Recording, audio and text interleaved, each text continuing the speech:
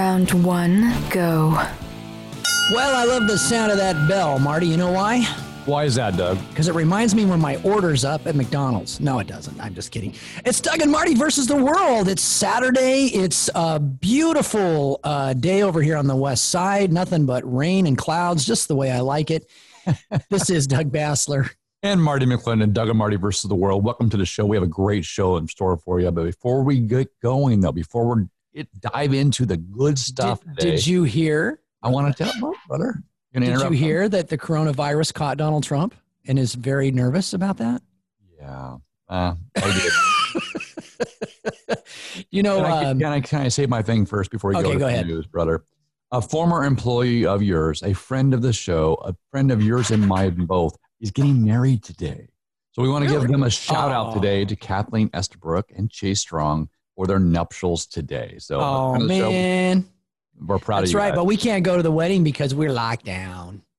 We're locked down, brother. Getting married, brother. That's cool. I know, getting married is a long time. Right? Getting married is awesome. So that's amazing. You know, everybody deserves a second chance at love, brother. Even Kathleen. God bless you, Kathleen. Hope you have a great life. So I heard under a good, the boogeyman looks under his bed to see if Chuck Norris is there. You know that, right? Yes, I do. Who does Chuck Norris look under his bed for, brother? Donald Trump. Donald Trump. I saw, for those that I'm out there, I saw a Rambo picture with Donald Trump's head superimposed on the Rambo muscle. Yep. I'm like, that's funny. Okay, that's hilarious. But good for him. He's fighting this thing and beating it. He's back to work. So I love symptom-free. Symptom-free. I love there's a lot of pushback on the media. There's a lot of discussion on the left as they're like, no, he can't do this. Well, he came out 100 feet away. He came out Monday night. Yeah, and he said, don't fear the coronavirus. It was great, brother. I was like, come on. Isn't that a song? Yeah, more cowbell, baby. There we go. And did you ever look at that video? I did. That was fun. That's more cowbell. Ding, ding. Don't fear the reaper. Anyway, don't fear the coronavirus. I thought that was amazing. So coming up on a Monday, October 12th, you know what's going to happen, right? What's that? All heck is going to break loose, to use your terminology. Amy Coney Barrett is coming up for confirmation hearings starting Monday. Yep. On Monday. So if you haven't bought stock in a news network, you might want to do that right now because their ratings are going to be high, brother. People are going to be glued to that. Do you think they'll pull a Brett Kavanaugh on her? I don't. I think they will be nasty, but it won't be the Brett Kavanaugh nasty. One, yes, they have more to lose. And from the political left, this is replacing a liberal judge, a liberal-leaning judge that advocates for the policies they agree in. And we're replacing her with another her that is more conservative, a pro-life leaning Catholic judge, right? That's young, is going to be there a long time. That is more reason for them to be volatile and aggressive. But the fact that she is a woman, the fact that she has an incredible judiciary record, I think those are all things why they won't be as aggressive to me. I may be wrong. Who knows? You're living in a fantasy world, Mr. McClendon. That's my Is there room in there for me, brother? Because I want to come over there. Who can make the sun rise? The right man can. If you haven't seen Marty McClendon's new TV commercial, people, you got to see that. Is that on your website yet? You going to put that on your website, brother? That's going to be, that is funny, dude. I am still hoping. I know. I watched that like 30 times. I'm like, that is funny. Marty McClendon singing. It's not very good. If nothing else, you've got to watch it and see Marty McClendon singing because he did it on camera in front of God and everyone. And it was awful. And it was wonderful. That's right. That's my best friend right there. You're the man. Hey, speaking of Supreme Court, now the federal Supreme Court is different from the state Supreme Court. Did you know that? Because the federal Supreme Court, the president appoints the justice. The justice goes through a Senate confirmation process, and then basically it's a lifetime or whenever they retire appointment. If something odd doesn't happen to them, like they get impeached or something. Mm-hmm. Here in Washington State, we have a little different process than that. The voters appoint the Supreme Court justice, and they get to serve for 4 years. So it's a little different. Run for re-election again. Is it 4 years? 6 years? 6. 6 years. That was a person that's hoping the voters pick him for Supreme Court justice. Our very special guest, Judge Dave Larson. Yay! Welcome to the show, Dave. Appreciate it. Thank you for having me. I appreciate it. Didn't mean to chime in there on the 6 years, but no, you're good.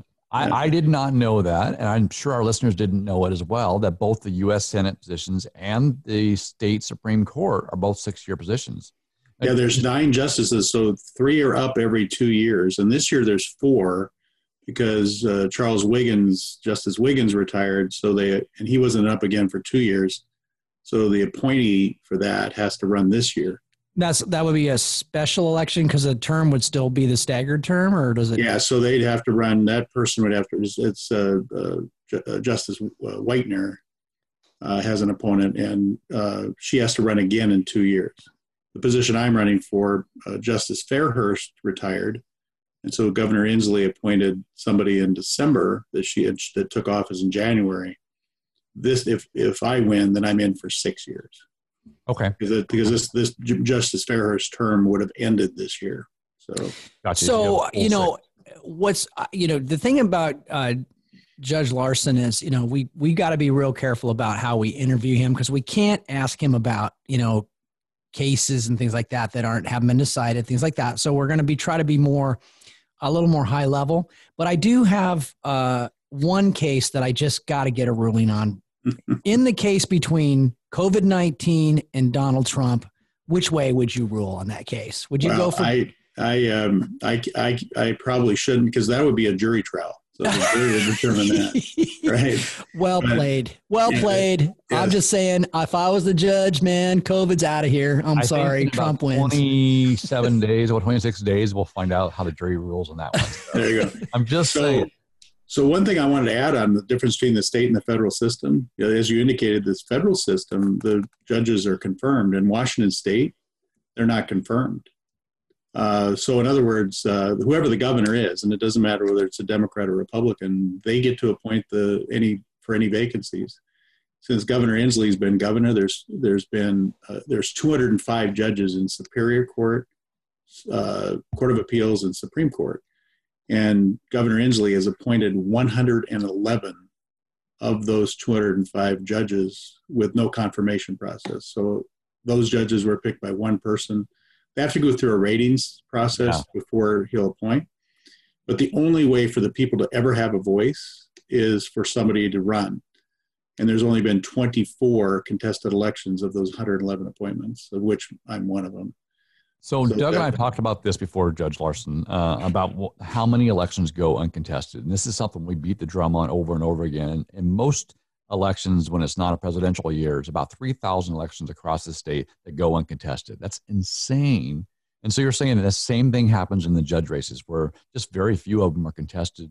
So the governor at the time, of course, last 8 years, Ben Inslee, can appoint a judge that sits on this thing, and then when they come up for re-election or election, for that matter, there's no one that contests it. What you're saying? Yeah, and there could be a judge that goes through their entire career without ever having a contested election. So as a judge, you don't want contested elections. You want to be able to keep your job. And the difference for judges is we're lawyers and we have law practices and everything. We leave them to go become judges. So it's hard to get opposed, but at the same time, we don't own the position. It's the people's position. It's not our position. I've been opposed. When I first got appointed to my position, I got opposed, and the best advice I had is run like your life depends on it, and then somebody won't run against you again. I won 67% to 33%. I think Doug said this before about the old Agely wisdom, like when you shouldn't have to fight, but if you do fight, so you win all the fights coming down the road, right? Right. It's the idea that you're running to win and running to win decisively. So, well, good. This year there's more. This year there's more at stake than ever when it comes to issues that face the people.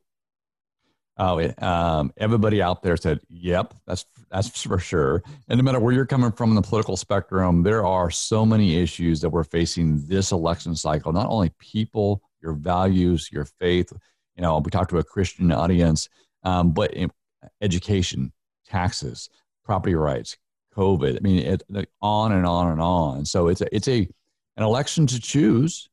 Which way we will go. Now it happens to do with the court as well.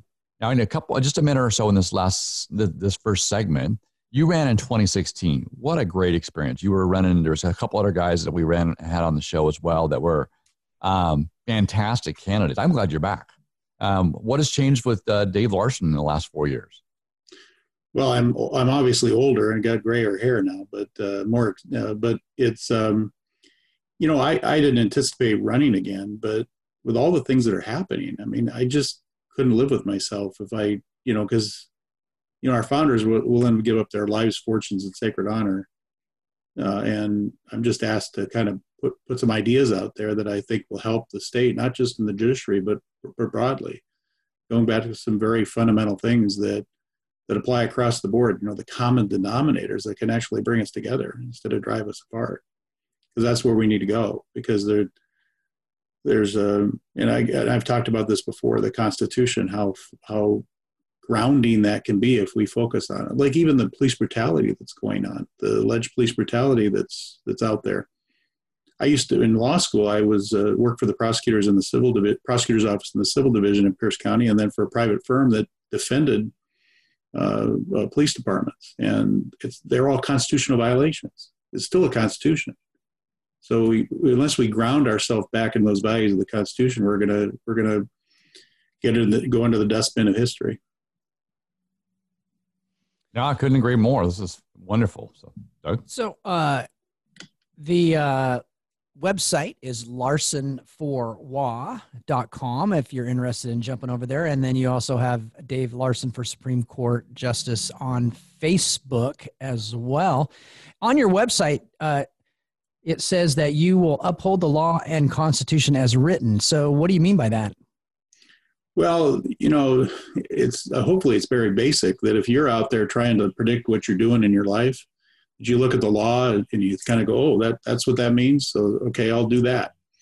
And if you can have a judge that just decides for themselves that, well, I don't agree with that meaning, I think the meaning needs to be different, then all of a sudden you just have chaos and you're left to the whim of whoever's sitting on the bench. And so we have to be that neutral and detached magistrate that makes society stable. We're supposed to be the peacekeeping branch of government, and our egos need to be checked at the door. Wow, I like that answer a lot. Well, this is Doug Bassler. And Marty McClendon. Doug and Marty versus the world. We'll be right back.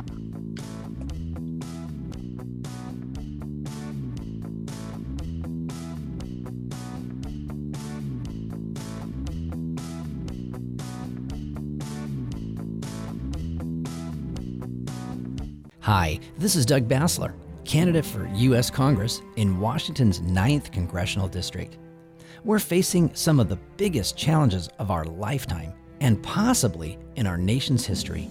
It's more important now than ever that we all stand up for our Christian values and heritage. Our values have created freedom and liberty previously unseen in the world, and now what used to be fringe elements are becoming mainstream and are threatening our religious freedoms. I'm committed to fight for our First Amendment rights, really for all of our God-given rights, and to represent us faithfully in Washington, D.C., and I can use your help. Would you consider going to my website, dougbassler.com, and making a financial donation of any size? It will be greatly appreciated. I want to thank you in advance for all you do. I'm Doug Bassler, and I approve this message. For our government to work the way it was intended, citizens from all walks of life must volunteer to run for elected offices. But how do you begin? EasyPoliticalCampaigns.com can help. You'll receive expert help to navigate your campaign and communicate your message. From candidate filing to voters' pamphlet statements, fundraising, and social media, you'll find what you need to run an effective and affordable campaign. EasyPoliticalCampaigns.com. The road to victory starts here. right, it's round 2. Doug and Marty versus the world. The world's not looking so good right now because that left hook, Marty just landed on it. But you never know. You got to keep on it until you win. This is Doug Bassler, by the way. And Marty McClendon, welcome back to the show. And Doug's given us a lot more credit than we deserve. So obviously, we weren't doing much to it at all. But with our special guest brought in the heavyweight, and he's with the three of us, we're taking on the world with style, man. It's great. Yeah. Maybe we should get out of the boxing thing and get into the wrestling, because those guys get to like jump over and grab metal chairs and stuff like that. Maybe we need a metal chair. A little tag team. I love it. Yeah. Yeah, that'd be good. So our very special guest is Judge Dave Larson. He is running currently for the Washington State Supreme Court, and obviously enjoys Doug and Marty's hearty endorsement. We like the guy. So just be sure to get that ballot back in by the 3rd. One of the things that Judge Larson brought up in the first segment is this unopposed thing, where judges are unopposed. And then, when a judge is opposed, these races are nonpartisan. So you can't tell whether the person's Republican, Libertarian, Democrat, or whatever that thing Marty is. That was a joke, Marty. You're supposed to laugh, brother. God, sorry, man. But how do you decide how to vote for a judge? I mean, it's a little bit confusing. What advice do you have for us, Judge Larson? Well, the real test for a judge is not what our personal beliefs are, our personal opinions are. The test for a judge is our ability to overcome them. I know some very liberal judges, and I know some very conservative judges that have the ability to decide cases based on the law and the facts. And I know some that can't separate their personal opinions from what they do. And those judges shouldn't be on the bench, because it creates a problem for the system. Because again, you got to be able to come to a neutral and fair magistrate. And this is in the trial courts and the appellate courts. Have to be neutral and impartial, because we are kind of, some people don't like the analogy, but we're kind of like the referees. When I say peacekeeping branch, we're supposed to also be kind of a beacon of justice. And like whenever I have the opportunity, when it's not corny, I talk about at the end of the Pledge of Allegiance, we end with liberty and justice for all. I always say the reason is because you can't have one without the other.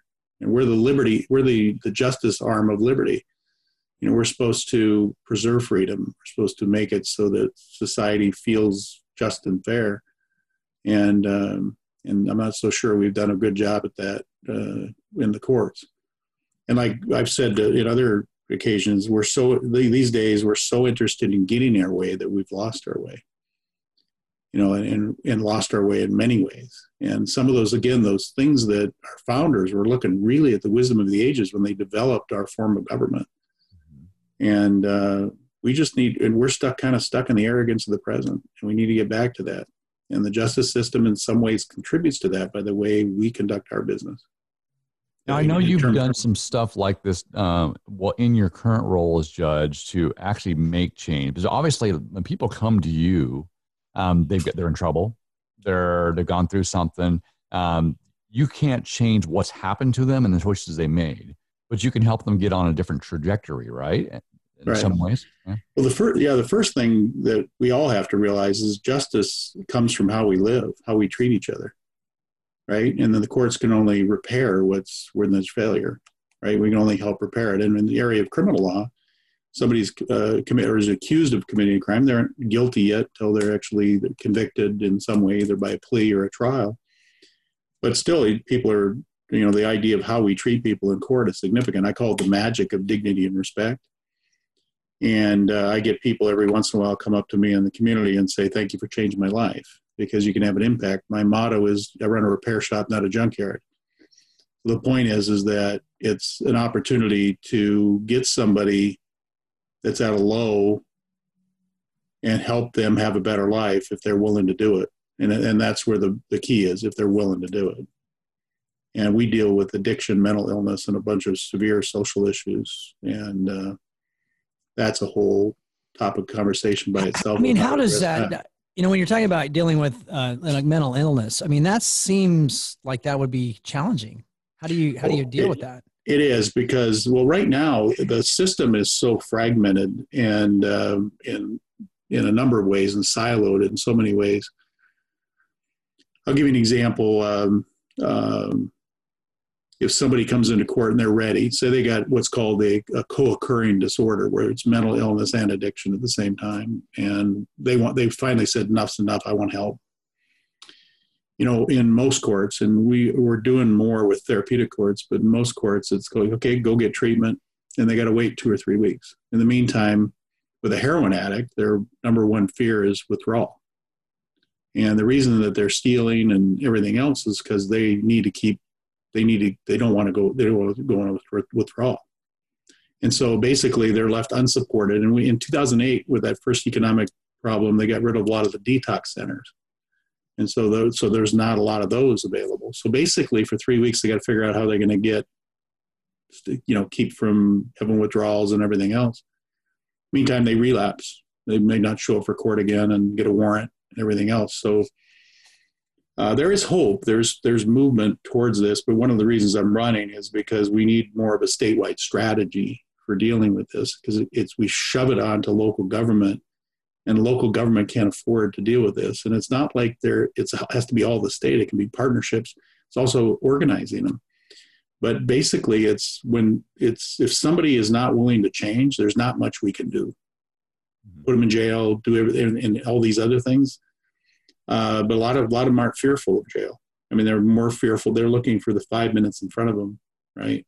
Not the long term. And so I developed a strategic plan in 2018 that was adopted as priority 4 by the Board of Judicial Administration. And then I've written a paper last year called Justice Involved Therapeutic Intervention that basically has a plan where it's not that we have to spend a lot more money, we just organize better. We have what's called a warm handoff. So if somebody's ready, we're able to get them into treatment quicker and do things. And then better communication. And I can share example after example of how we don't communicate with the different disciplines and end up with the system itself creates more problems. If you want me to share an example, I'll share one if you wish. Yeah. Okay, so somebody decides to go to inpatient treatment. And so they're in inpatient treatment. Nobody bothers to communicate with the courts, and they have court dates. So they don't show up for the court date. They get a arrest warrant. They get stable. They're clean and sober. They get out maybe into a clean and sober living. Maybe they even get a job. And all of a sudden the warrant catches up with them. And so warrant catches up with them, and not many people know that their insurance is then, while they're in jail, their insurance is suspended, and it takes a while to get it back once they're out. They might lose their housing, they might lose their job. So all the things they did to make headway that gets in a simple call to the court or some way of communicating to the court system that somebody's in that position. And even there's privacy issues and everything else. But the point is figuring out a way to make sure we know so that we don't issue a warrant. We know where they are so we can summon them, we can advise them, and they need to come back into court. That's a very simple solution and doesn't cost any money. And all the other thing doesn't cost any money is a shift in our attitude and approach, and a lot of things. So as far as systemic change, when it comes to the court system, there's a lot of good ideas you have. That's something that has to be done in the legislature, or that's something the court system can do itself. Is to your point, before I finish here, you have discretion as a judge, but not every judge has the same sort of temperament or decision making. So you don't have consistency. If you're a person coming before a judge, it depends on which judge you're coming before. And it depends on what kind of response you might get, or compassion, or whatever. That needs to be a little more streamlined, wouldn't it? Yeah, and that's where the approach comes in, because and the attitude and approach towards justice. It's a combination of the legislature and the courts. The courts create the rules for the courts. I mean, there's a statute that says if a court rule that affects procedure for how a court operates is inconsistent with a statute, the court rule controls. But if it's substantive, like something that affects your substantive rights, or the merits of the law, of a dispute, then the legislature controls the law there. Really what it comes down to is funding, and that's where the legislature has the power of the purse in terms of helping us in the courts. Each court is responsible for its own therapeutic courts. And so you can imagine each court having to create, like in our court, we created a community court. We did it with chewing gum and baling wire. We had no money. and basically other courts get grants and everything, but there's no, what my suggestion for all of this is, instead of each individual court creating this system of care and everything, that we create a regional care like they're doing now. They're already spending money creating community mental health, right? Mm-hmm. Why not plug the courts into that rather than creating a whole different system? And so I, as a judge in Federal Way, or somebody in a judge in Bellevue or Orting or wherever they are, small community, can just plug into that system instead of creating their own therapeutic system. So all of a sudden we have the ability to do wraparound care and everything else. Other ideas that would work would be, like right now, community colleges. They have social work and training and SUD training, so substance use disorder training. Why not give those students a clinical experience with the courts, right? Because they need clinical experience, right? Mm-hmm. The other thing is jails. Right now, like I said earlier, by federal and state law, when somebody goes to jail, their insurance is suspended, their Medicaid. So if somebody's going to get treatment in jail, it's going to be paid for by the jurisdiction. So why not carve out an exception if somebody's in what's called a therapeutic detention facility, that Medicaid stays in effect to pay for the treatment that, if they're out of custody, would be paid for, and the city can detain them. For the people that are chronic, you can sentence them to one of those facilities, and they can stay there and get treatment, versus right now they can walk out of inpatient. And this would be, so, I mean, those are ideas that can come into being if we put our heads together and cooperate with each other and break down the silos. Sounds like an amazing solution. And, this is part of, I think, one of the reasons why we want to see you on the Supreme Court, is that the Supreme Court affects what happens down in the lower courts, right? So we're going to be back after the break. This is Doug Bassler and Marty McClendon. Doug and Marty versus the world. We'll be right back with our special guest, Dave Larson.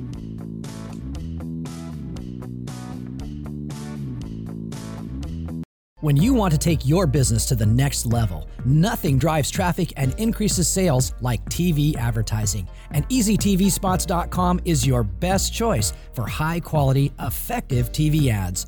Contact us today to learn how easy it is to reach thousands of your ideal prospects with targeted, addressable TV. Grow your sales, revenue, and profit the easy way with EasyTVSpots.com. Broadcast, cable, and online TV made easy.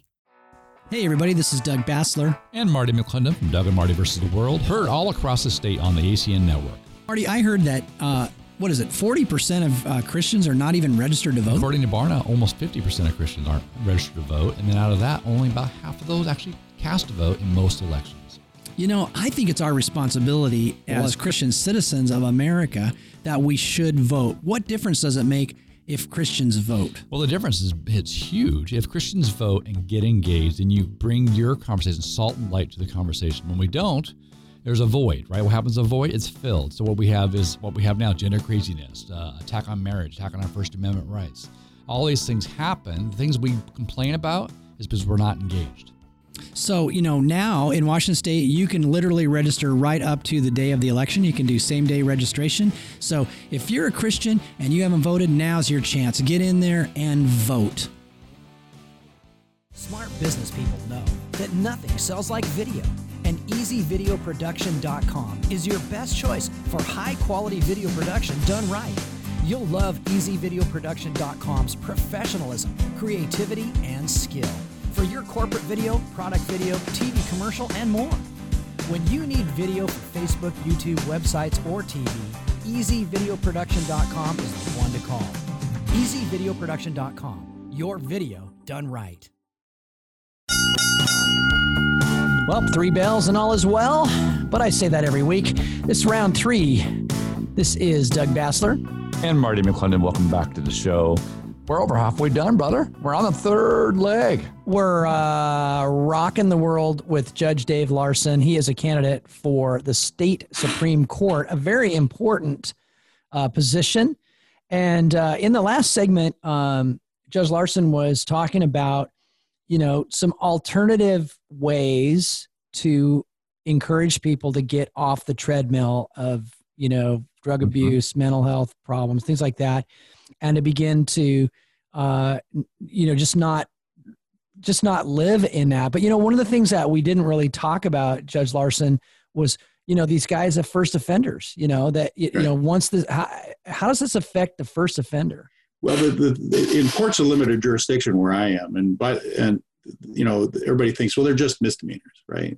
So they don't put a lot of resources behind it. But just imagine the people that are out there on the streets and the chronic criminals that we're seeing, that we're hearing about in the news and everything. What if somebody would have taken the time, the first time they ever showed up in court, to try to figure out the underlying root causes of why they were doing what they were doing? The very first time. Got them into treatment, got them in mental health care, got them education, got them job training or whatever. What would happen to that person's life versus saying, well, it's just a misdemeanor, what the heck, and just a misdemeanor, try getting a job with a theft conviction, right? And so there's a lot of movement, the Clean Slate Act last year, which was try to wipe out people's criminal records, which again is keeping them from getting employed and everything.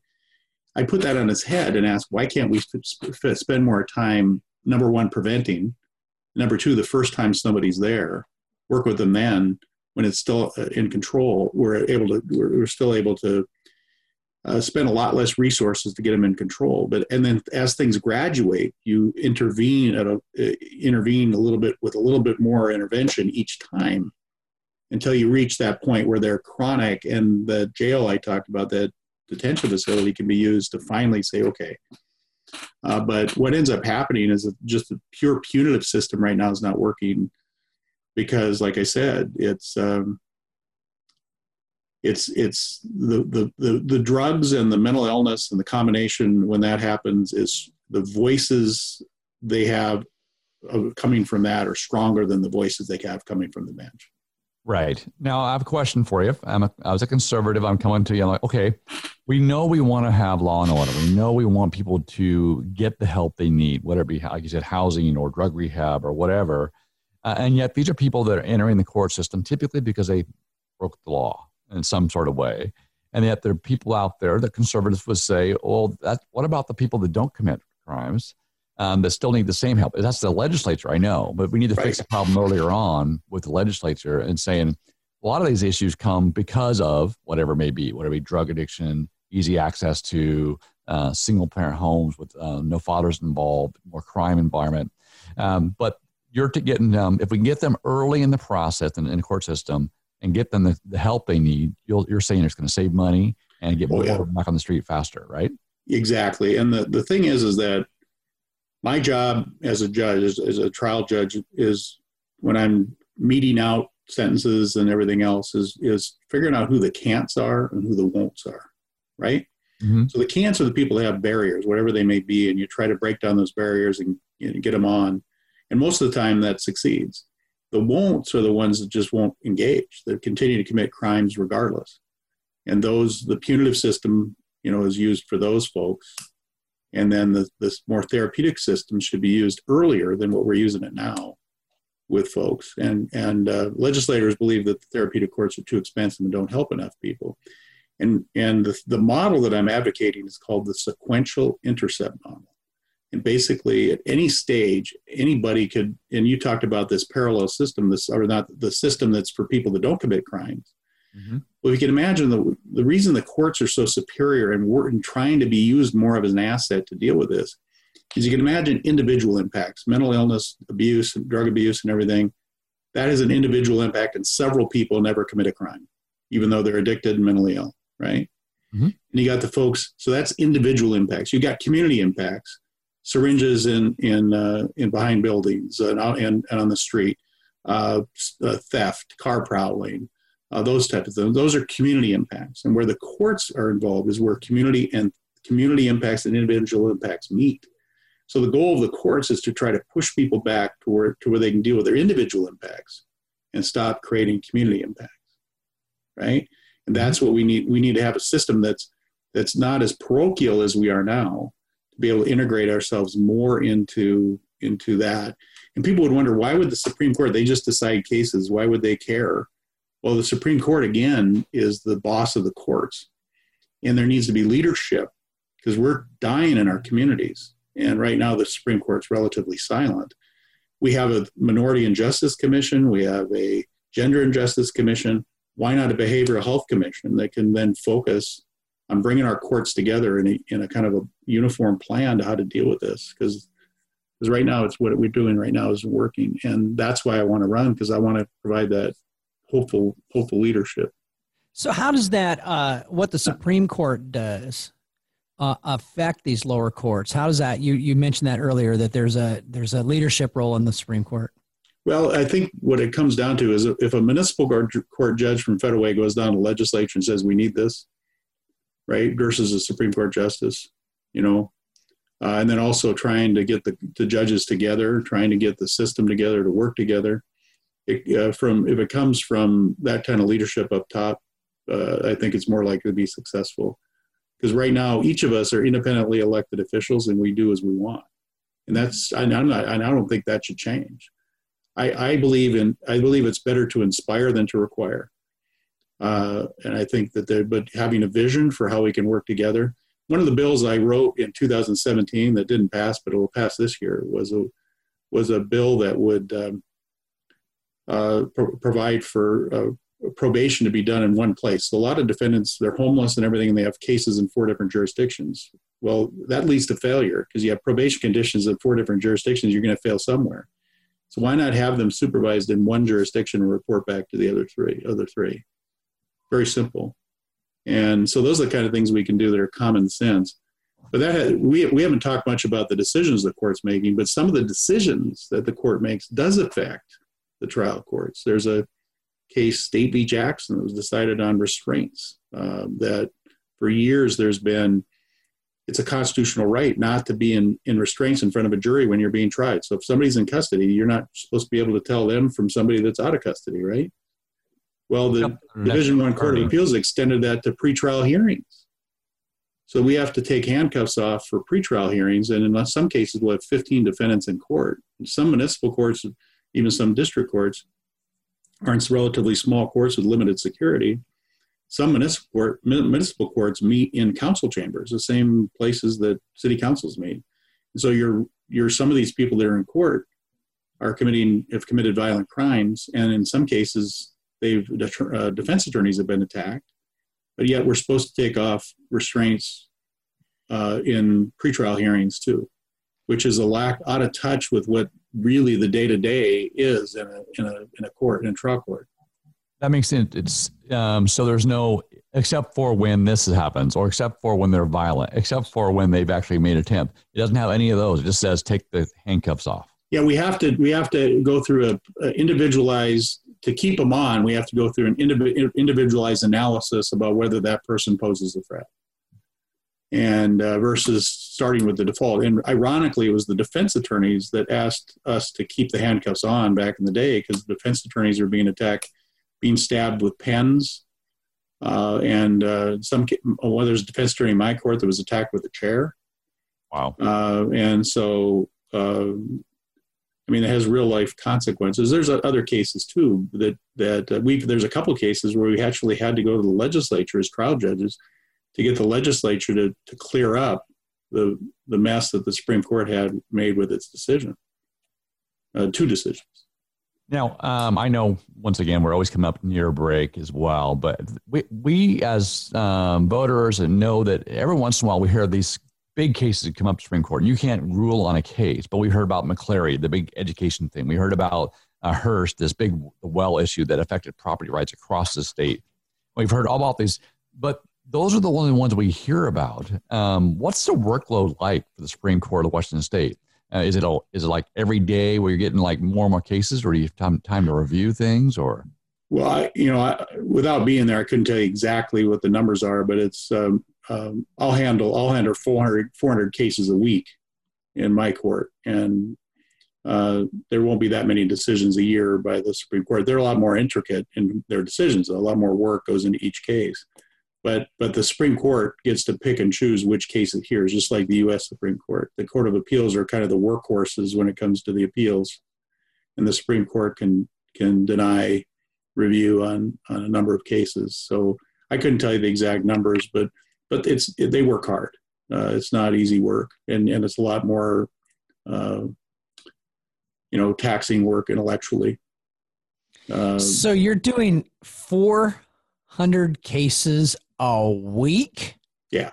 Oh my gosh, you must live in your court must be in Gig Harbor or something like that, where Marty lives or something. Yeah. I mean, it's incredible. I never would have dreamed.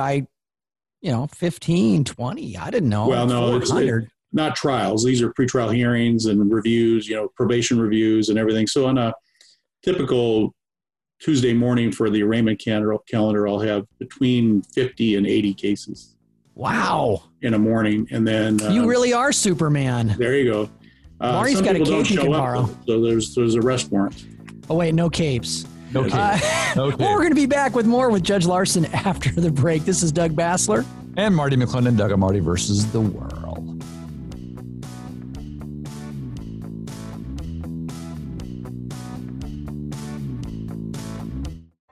For our government to work the way it was intended, citizens from all walks of life must volunteer to run for elected offices. But how do you begin? EasyPoliticalCampaigns.com can help. You'll receive expert help to navigate your campaign and communicate your message. From candidate filing to voters pamphlet statements, fundraising, and social media, you'll find what you need to run an effective and affordable campaign. EasyPoliticalCampaigns.com. The road to victory starts here. Hey everybody, this is Doug Bassler. And Marty McClendon from Doug and Marty versus the World, heard all across the state on the ACN network. Marty, I heard that, 40% of Christians are not even registered to vote? According to Barna, almost 50% of Christians aren't registered to vote. And then out of that, only about half of those actually cast a vote in most elections. I think it's our responsibility as Christian citizens of America that we should vote. What difference does it make if Christians vote? Well, the difference is it's huge. If Christians vote and get engaged and you bring your conversation, salt and light to the conversation. When we don't, there's a void, right? What happens to a void? It's filled. So what we have is what we have now, gender craziness, attack on marriage, attack on our First Amendment rights. All these things happen. The things we complain about is because we're not engaged. So, now in Washington State, you can literally register right up to the day of the election. You can do same-day registration. So if you're a Christian and you haven't voted, now's your chance. Get in there and vote. When you want to take your business to the next level, nothing drives traffic and increases sales like TV advertising. And EasyTVSpots.com is your best choice for high-quality, effective TV ads. Contact us today to learn how easy it is to reach thousands of your ideal prospects with targeted, addressable TV. Grow your sales, revenue, and profit the easy way with EasyTVSpots.com. Broadcast, cable, and online TV made easy. There it is, the saddest sound in radio. 4 bells, the fourth and final round of Doug and Marty versus the world. And I just happen to be Doug Bassler. And I'm still Marty, and we're not singing on this episode. So Doug is. The Love Vote. And our good friend, I don't know if he's a good friend. Let's just say he's a friend. Judge Dave Larson. He is a candidate for the Washington State Supreme Court and enjoys the hearty endorsement of both Doug and Marty. One of those few occasions when we agree. Actually, we usually agree on candidates, I've noticed. Most things, yeah, that's right. You hardly ever endorse Democrats, as far as I've known. And I never endorse them. So much as I love them, I don't endorse them. No, I'm, speaking of, I've heard over there in the 10th Congressional District that there's 2 Democrats running. So in this particular case, I'm endorsing a write-in guy. The write-in man can. The write-in man can, and his name is Marty McClendon. So, and the write-in man can. I don't know what he can do, but he can do something. I tell you one thing, I'm a math guy. I'm sure our guest today is a math guy as well. But when you look at it, when you have 2 Democrats splitting 54% of the vote, that means a third candidate, a Republican, can actually win with less than 40%. I like that. So very cool. Yeah. So unlike Marty, Judge Dave Larson is actually on the ballot. Yes. So not being necessary. Yeah. Now I've heard if they just kind of say Marty M or whatever, that they're going to count that, right? Yeah, that is what we've been told. Yep. Okay. So if it gets to the By the way, when you're unopposed, the most feared candidate is the guy with the hyphenated name write-in. That guy could hurt you. Yeah. Well, but I think in Marty's case, it's even better because you got two Democrats. They're going to split the vote. They're both far left, Antifa types, I guess. I don't know. I'm making that up. I don't know anything about them. But what you have is a left of center former mayor, and what you have is an AOC type that actually was, we'll see on the referendum on the ballot, but actually was part of the group that voted in comprehensive sex education on our kids from kindergarten through 12. People are very upset. 266,000 signatures on the referendum. So it's on the ballot. Wow. We have to reject R90. But I know I've got call your friends in Thurston and Pierce County and tell them to write Marty McClendon. That's right. Please. Reject R90 and vote in, write in Marty McClendon. Reject R90. Let's go back to Dave. That's what I'm doing. Good. Now, I had the joy and the pleasure of hearing this man speak at different places, a political event, just a civics event, and he knows a lot more than you and I do combined about the Constitution, about civics. And I know we talked off the air about this a little bit, Judge Larson, but talk a little bit about the importance of civics. I mean, we rail against the fact that we don't think our education system is actually teaching that. And we see a loss of civility regarding our civics as well. People don't know how things work, and then they may take assumptions. And then it's just people talk about being partisan and divided. It starts down to loving your neighbor as yourself. It starts loving God. We know in our case for being Christians, but still, how do we develop that civility and the lesson of civics again in our culture and our state? Well, it's really going back to understanding some of the fundamentals of how freedom works and freedom itself. And let's start with history. And see, our founders looked at the wisdom of the ages. And like I said earlier, and we're stuck in the arrogance of the present. And if you look at history, the default in history has been tyranny. The default in history has always been a conflict between those that want to dominate and control and those that want to be free. It's been that way forever. And there's different forms of government that came up, but it's always been the government over the people, right? Mm-hmm. And then our founders kind of said, wait a minute, there's a different way to do this. Power is the enemy. Power is the cancer for freedom, right? So we're going to split up power. We're going to do it to three branches, two bicameral legislature. So a lot of civics is teaching the structure without teaching the underlying, without giving the blueprint. In other words, you look at the final product, but the blueprint for it goes back to understanding human nature. And we don't spend enough time trying to do that. Human nature, some people think it's good, some people think it's bad. It's both. The thing we have is free will. And so freedom is a very simple concept to understand in this way.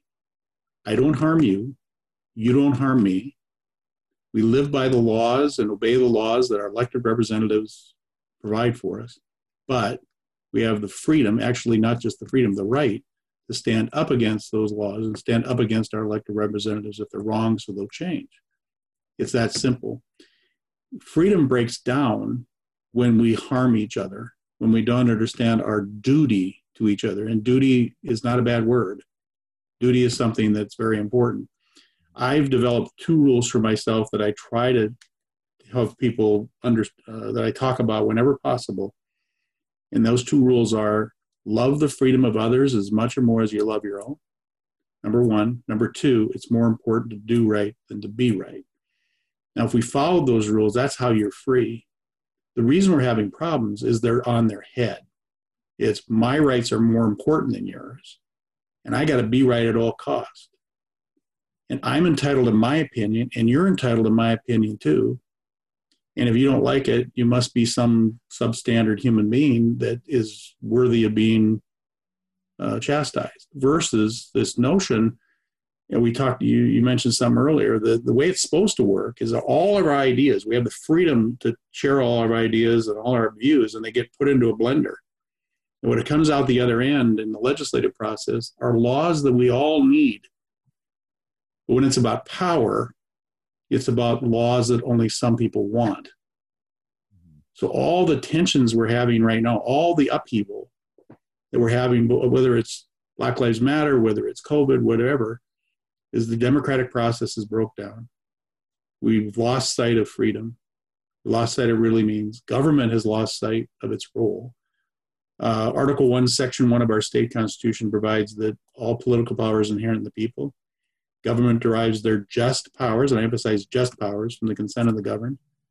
And the purpose of government is to protect and maintain individual rights. So Doug's had we've talked before, and I think one of Doug's guests before was talking about when we removed the 12 laws that God gave us through the commandments. Now we need tens of thousands of laws to replace each one because we keep on needing more. We don't trust each other. We don't have that civility. We don't have that moral compass as much in culture. You see that as well in the court system, or?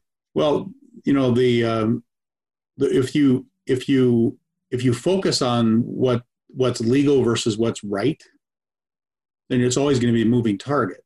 Mm. And what laws seem to do is they seem to regulate people that are reasonable, and the people that are unreasonable continue to violate them anyway. So unless we go back to that, I love the freedom of you. I love your freedom as much as you love mine. So we're not going to harm each other. And in other words, there's things that can be legal, but they're not right. Sounds very golden rule to me. That's basically what it is. Right. And that's why people say that we have a Christian government, that we're based on Christian principles, and to a large degree we are. But that doesn't mean that Christians get to have different freedoms than others or less freedoms than others, obviously. But the teachings of Christ are if you follow those, you're more likely to live. If everybody followed those rules, you're more likely to live in a free society. Right. I know you. So can. how does the government, we're talking about this, the overall government and freedom and stuff, but how does the court system, the justice system, fit into this freedom picture? Well, if you can imagine, like I said, we're the peacekeeping branch of government. If you can imagine, I teach in some of my civics classes. I do this. I have the students get in a circle, 4 students in a circle, right? And the idea is that the democratic process is vote whether you go counterclockwise in the circle or clockwise on the circle, right? And so if everybody goes clockwise, if they vote clockwise and everybody's going that way, well, one of the students in that circle can try to convince the other ones to go counterclockwise, but they can't go back. They can't go counterclockwise, but they can try to convince everybody to change it, right? So, but each time they come past me, I hand them a Tootsie Roll, right? So as they're going around this circle and things are progressing, I hand them a Tootsie Roll. Then I try to get the students to change and go the other direction. If that doesn't work, then the dissenting student goes the opposite direction, jams everything up. They're not coming past me. They're not getting Tootsie Rolls, right? And then I say, give me a Tootsie Roll because I have to hire a police officer. Give me a Tootsie Roll. I have to build a jail. I have to build a court system, and everything else. The idea of the court system is to get that circle, keep getting the circle to continue to go. People getting their Tootsie Rolls.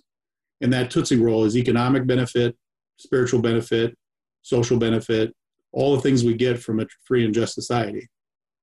But if you could imagine, I think King County at the time when I was doing this, King County, I think 75% of the budget was spent on courts and law enforcement. Which brings me back to what you just said about a minute ago, and it reminded me, it's not about a ruling or a court, but you said reasonable people will follow the laws and unreasonable people will continue to break the law.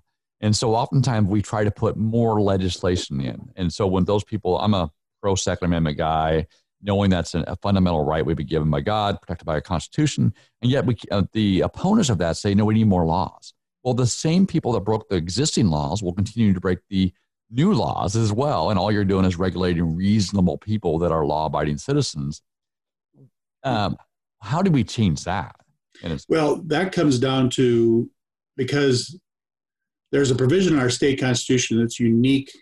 There's not many states that have that. I think 1 or 2 other states have this provision, and that's Article 1, Section 32. A frequent recurrence to fundamental principles is essential to individual right and the perpetuity of free government. So those underlying principles of freedom, the fact that we're supposed to be a moral, self-governing people, where you get your morals from is up to you. But we have to have some kind of consensus about what those are, what that looks like, right? And so I'm not harming you, you're not harming me. That's where it starts. That's why I said justice comes from how we treat each other, right? Liberty comes from how we treat each other too. You see how many people are willing to give up their freedom for security now because of the things that are going on. Yeah. And so the thing is that the philosophy of freedom, and like I've on my Facebook page, there's a video about the oath of office and how important that is. But the best way to explain is that oath of office is so important because you're not just swearing to support the Constitution of the United States and the state of Washington. You're swearing to support the values, not just the words on paper, but the underlying values that and ideals that created those words. I love it. Judge, how can they get a hold of you? Give us your website and your Facebook page, that kind of stuff. Sure. The website is larsonforwa.org, LARSONFORWA.org, and .com works too, so both work. My Facebook page is Judge. If you search for Judge Dave Larson for Supreme Court, you'll find it.